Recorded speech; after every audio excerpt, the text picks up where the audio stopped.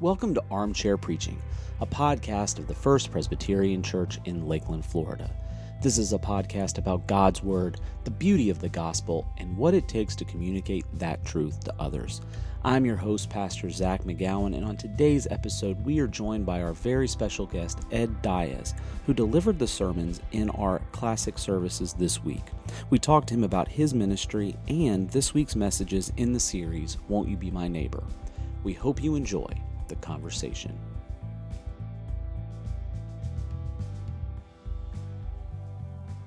Well, welcome back to Armchair Preaching. This is episode number 28, and today is a special day in our armchair because we have a special guest. John is Drum here. roll, please. Pastor John is here with us, but also Ed Diaz is here. Welcome, Ed. Ed Diaz. Great to be here. He's in the house. Welcome, Ed. Ed's here because he preached with us this past Sunday, which he's done numerous times, especially in the last year and a half.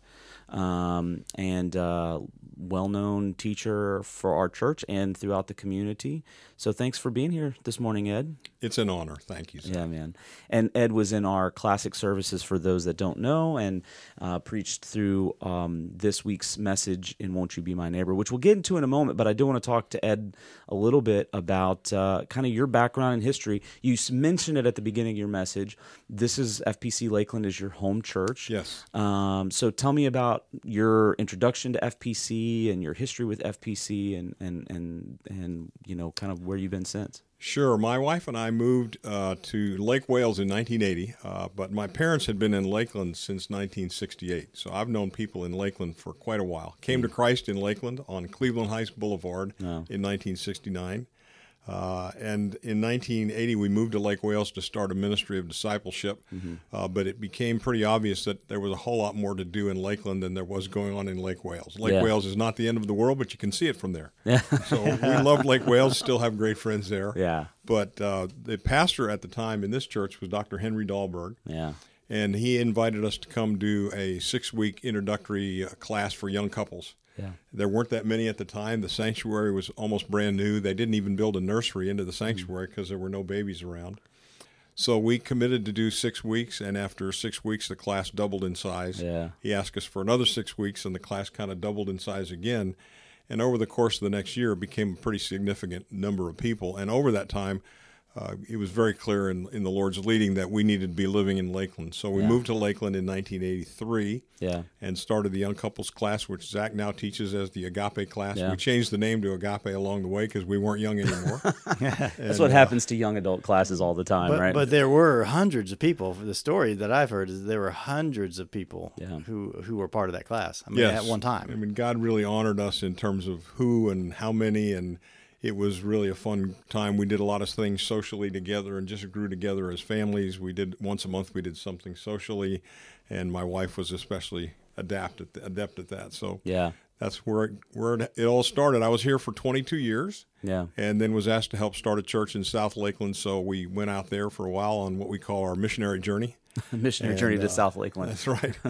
And then after the hurricane, we felt a real hunger to be back moving in ministry in town. Yeah. And had always a love for First Pres and the commitment to the community. Yeah. And so spoke with Pastor Loudon at the time, who was here before Pastor John, and he invited us to come home. Yeah. So we did, and we've been here for 2.5 years, and we have loved being here. 2017, right? Was that right? Correct. Right after Irma. Right after Irma. Our first Sunday was the combined service.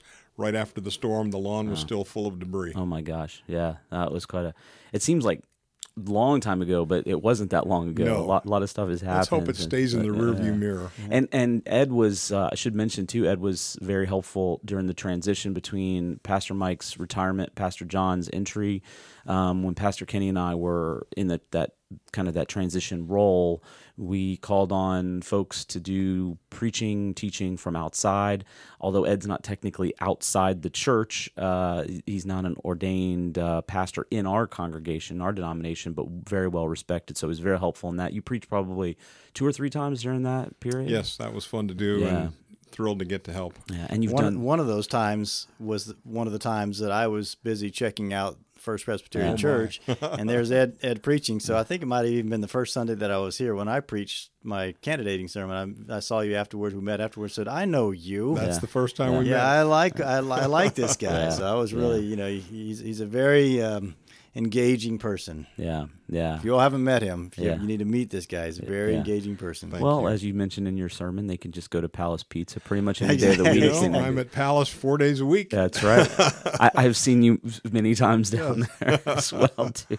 Free advertising. It's free advertising. That's right. Hey, listen, they owe you. They don't need a whole lot, man, because it is right there, the best pizza in town, especially there. So that's cool, man. Ed, I don't remember if you said it in your sermon or somebody introduced you, but you also have a ministry. Correct. And what if you could tell us a little bit about that? Well, I went to seminary, spent 4 years getting what is the equivalent of a PhD degree in the 70s, and really was very young at the time when I graduated. I was only 26, and felt like to be in a church situation and be a pastor was not going to be a great thing at my young age. So we helped start a ministry called Walk Through the Bible.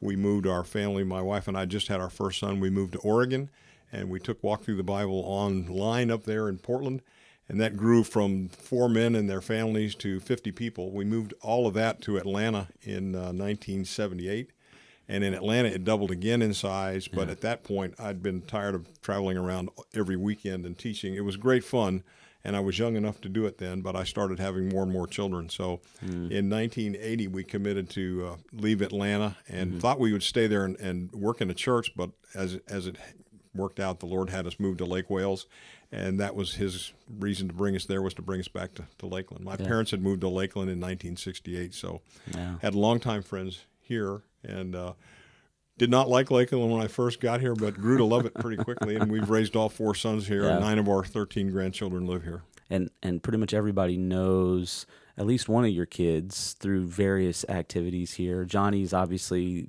famous, but I know your son, Zach, who has done great name, by the way. Yeah, it is a great name. I agree. But you have sons that have worked at Southern Homes, and one of your sons was my contractor on my home. I did not know that. Yeah. Well, the joke in our family is we have 4 sons, 2 that work and 2 that play. My first and third son are builders, and they work. Yeah. And my second son played baseball for a lot of his career. He's now a baseball coach here in town. Yeah. And then my 4th son, Johnny, plays music. Yeah. So they work and play. Work and play. Well, it kind of rounds you out as well too, doesn't it? Right. Well, thanks, Ed. It's great. Want to talk about this Sunday. So we were in our series, Won't You Be My Neighbor? And this week we were really focused on one particular passage in Acts 15, the Jerusalem Council. So I want to talk for a second. I was in Vine, you were in Classic. I want to talk a little bit about your approach to that Acts 15 moment. It's a very pivotal moment in the life of the early church. What were some of the things that were really important to you to get across when you were approaching that text for the congregation? Sure. I mean, it's the first church council, and in many ways the most important, because apart from the Jerusalem Council, we're in danger of having 2 churches. Right off the bat. We're going to have a Gentile church to go alongside of the Jewish church. All the original believers in the book of Acts in chapter 2 were likely from a Jewish background. And yet over a very short period of time, I think in the sermon it's 17 or 18 years, the church has slowly, gradually become dominated by the Gentile world. So the question is, do the Gentiles have to come to faith in Jesus by first becoming Jewish? Yeah. Must they undergo the rites of circumcision, obey the feast days, eat kosher food, worship on the Sabbath, obey all 613 Old Testament commandments in the way the Jews would try to do? And the point of the council was to say absolutely not. The Jews have access to God now only through the person of Christ, as do the Gentiles. The Gentiles do not have to become Jewish in order to come to faith in Christ. So that's a big question solved in the early chapters of the church. Yeah, and it precipitated by a couple of different incidences, which you and I both kind of mentioned. One is the incident with Peter and Cornelius, and the other, which is mentioned or hinted at in Peter's speech at the Jerusalem Council. But what really kind of sets this off is that first missionary journey with Paul and Barnabas, and you mentioned John Mark as well as part of that journey, because there's conflict. Because Paul is doing what Jesus asked the disciples to do, go into all the world. He's he and his entourage are actually trying to do that, and they're running into non-Jewish folks, people that have a cultural background that's very different and have no interest. These are not like some of the early Gentiles who are on their way to becoming Jewish they already. weren't God-fearers who were on the way to becoming know Jewish. God by way of Israel. They were totally independent of that, and God uses Paul and Barnabas in that first journey to plant several churches. But along their way, they were followed by a group we call the Judaizers. Yeah, absolutely. Who would come alongside and say, yeah, you've trusted Jesus, and that's good, but we've got to add something to that. And it's similar to today by way of application. People say, well, you have to know Jesus, but you also must either be baptized or give a amount of money to the church or sing in the choir or become a member of this or that or the other. And again, Peter sums it up at the end of the council where he says they are saved by grace just as we are. It's Jesus plus nothing else. Yeah. And the funny thing too in that and one of the things I mentioned in my sermon was Peter highlights a unifying principle, the faith in Jesus, but also that the Jewish people couldn't keep the 600. Couldn't keep it either. They couldn't keep the 613 commands either.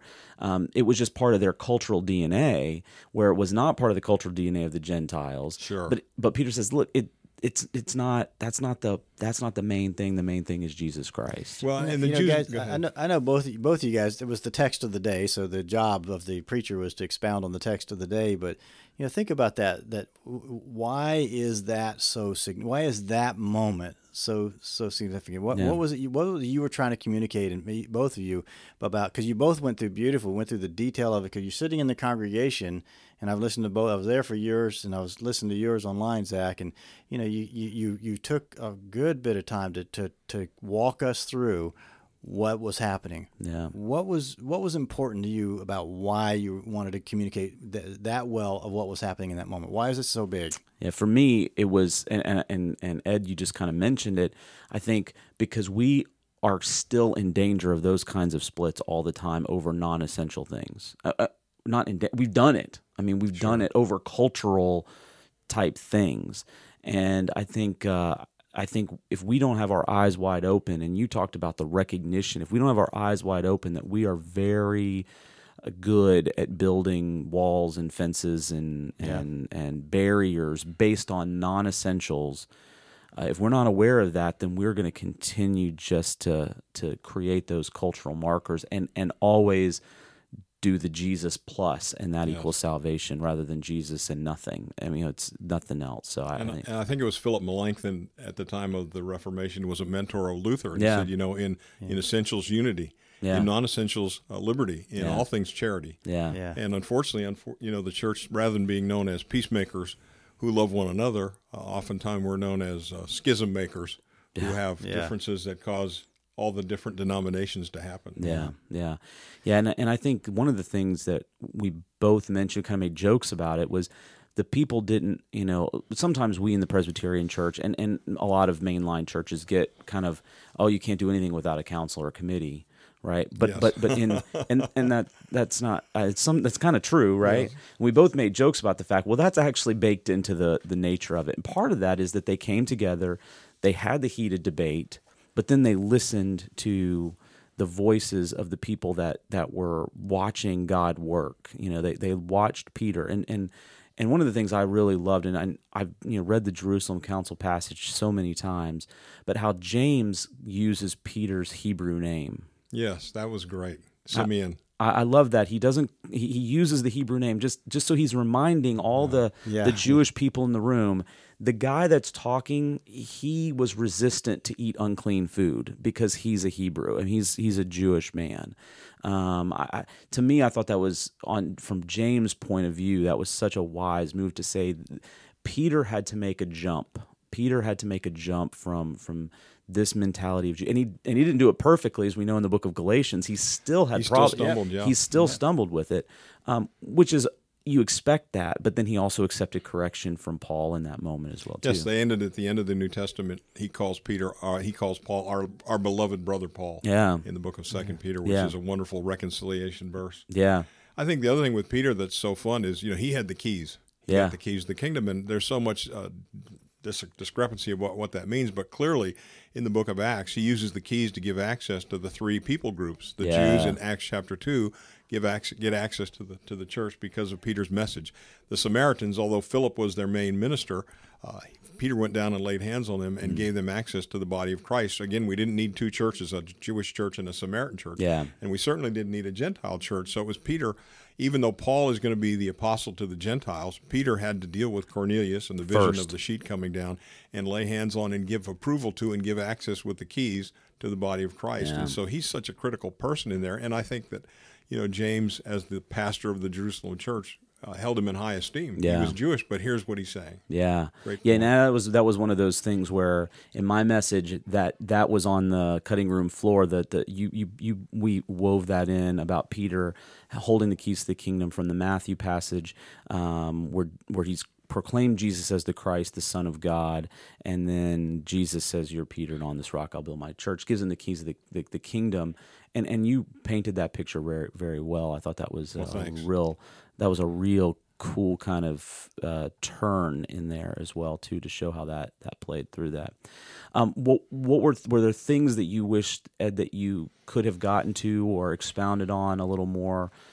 I wish I could have gotten to your PowerPoint presentation. It was a little, You were missing that in the classic yes, service, weren't you? I shared with John that I hadn't preached in a while without having a PowerPoint to fall back on. So you don't forget things when you have the PowerPoint there. But what would you have had on the PowerPoint?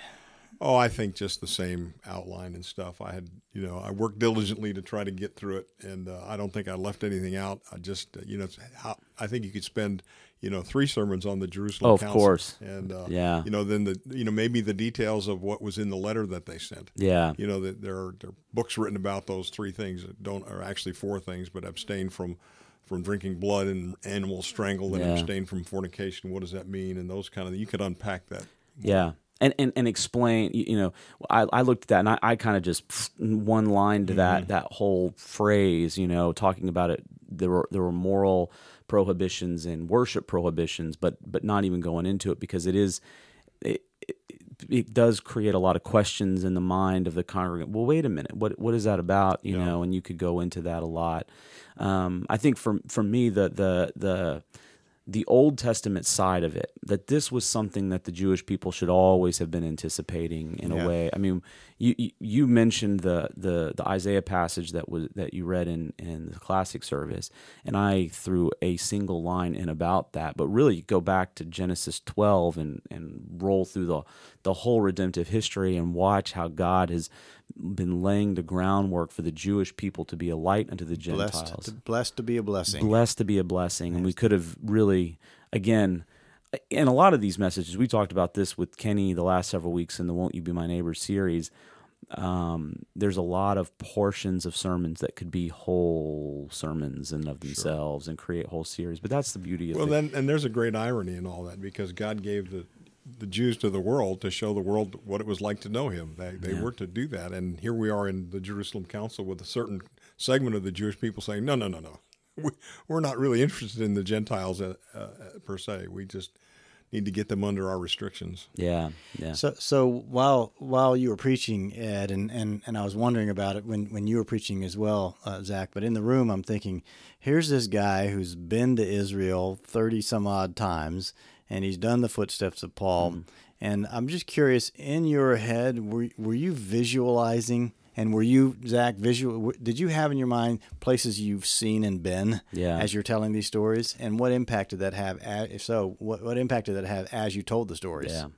Well, Ed's been, a lot more times than I've been. I've been once, and it still resonates with me. I have pictures on my wall of my time because it meant so much to me. I think,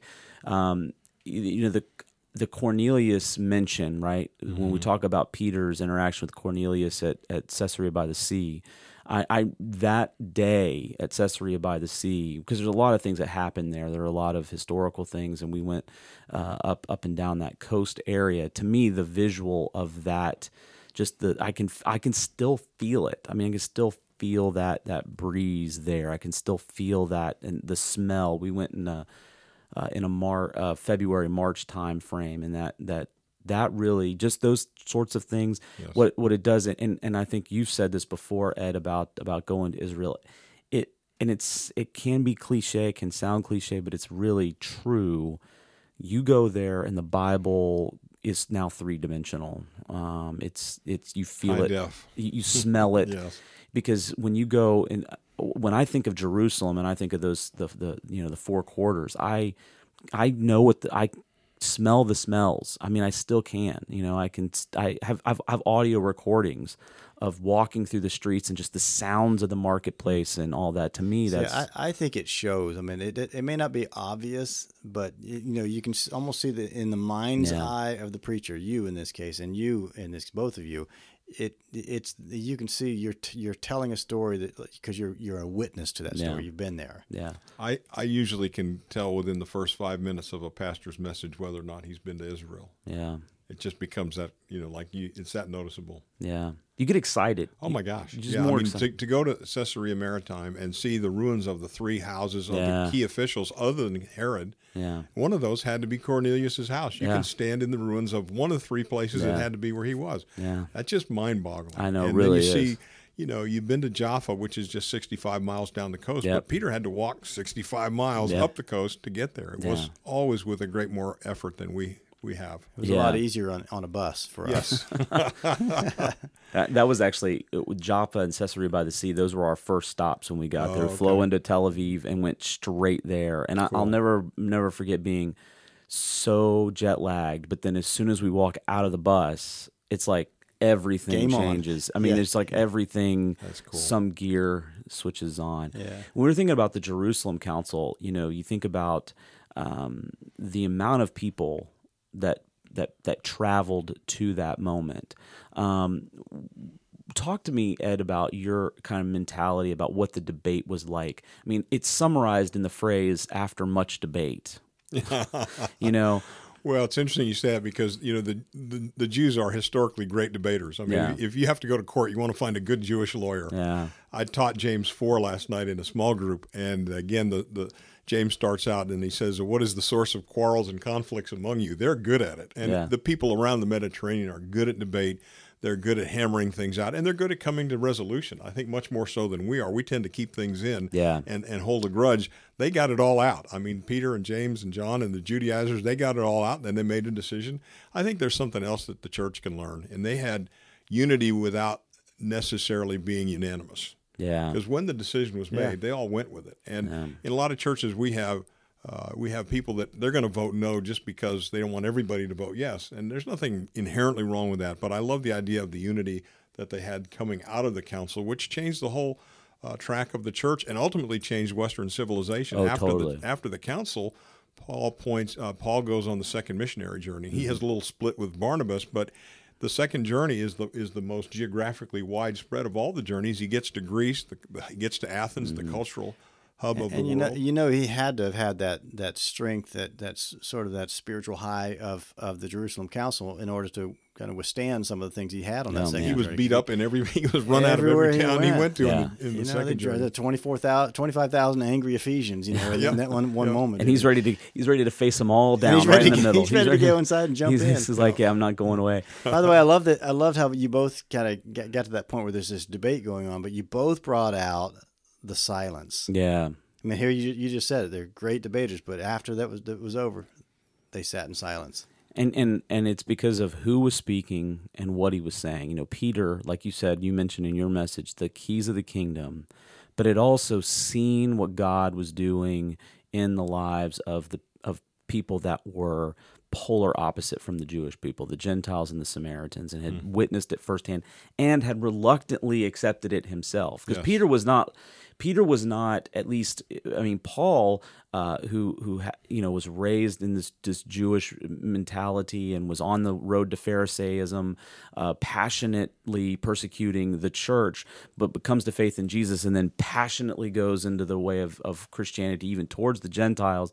Peter is somewhat of a reluctant, kind of convinced of the Gentile inclusion, but he gets up, he talks, everybody shuts up. Yes, that'll shut him up. Yeah. And then You said that, did you? Yeah, that will, yeah. And then they're ready to hear what God has already been doing. And then all the cultural stuff goes away. And only thing that matters is Paul and Barnabas testifying not to what they've done, but it says what God has done.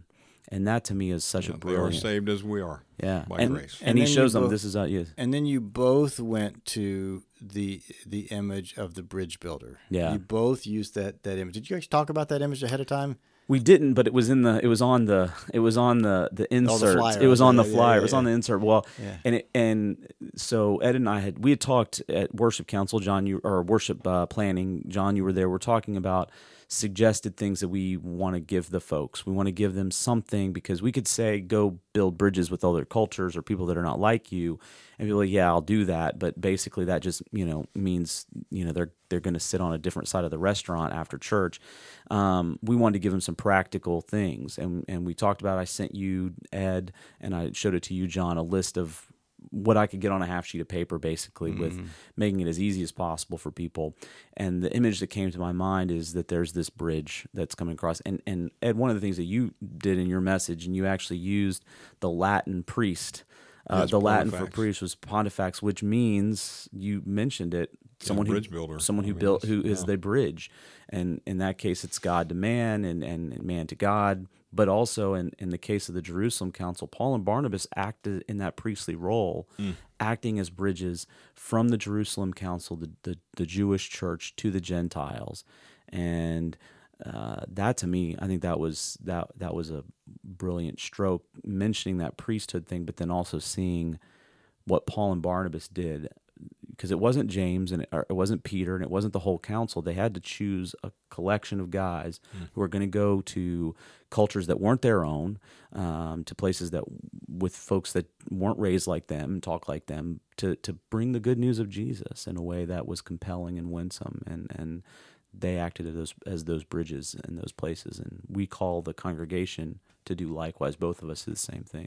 Well, I thought it was really important, though, that you did call the congregation to do that, because sometimes that taking those steps to go to that woman that you met in the line at the pita sandwich place, and or doing these things that were on that list, they're huge in people's minds. But still, you laid it out. The early church, they did it. That's what these guys were doing. Yeah.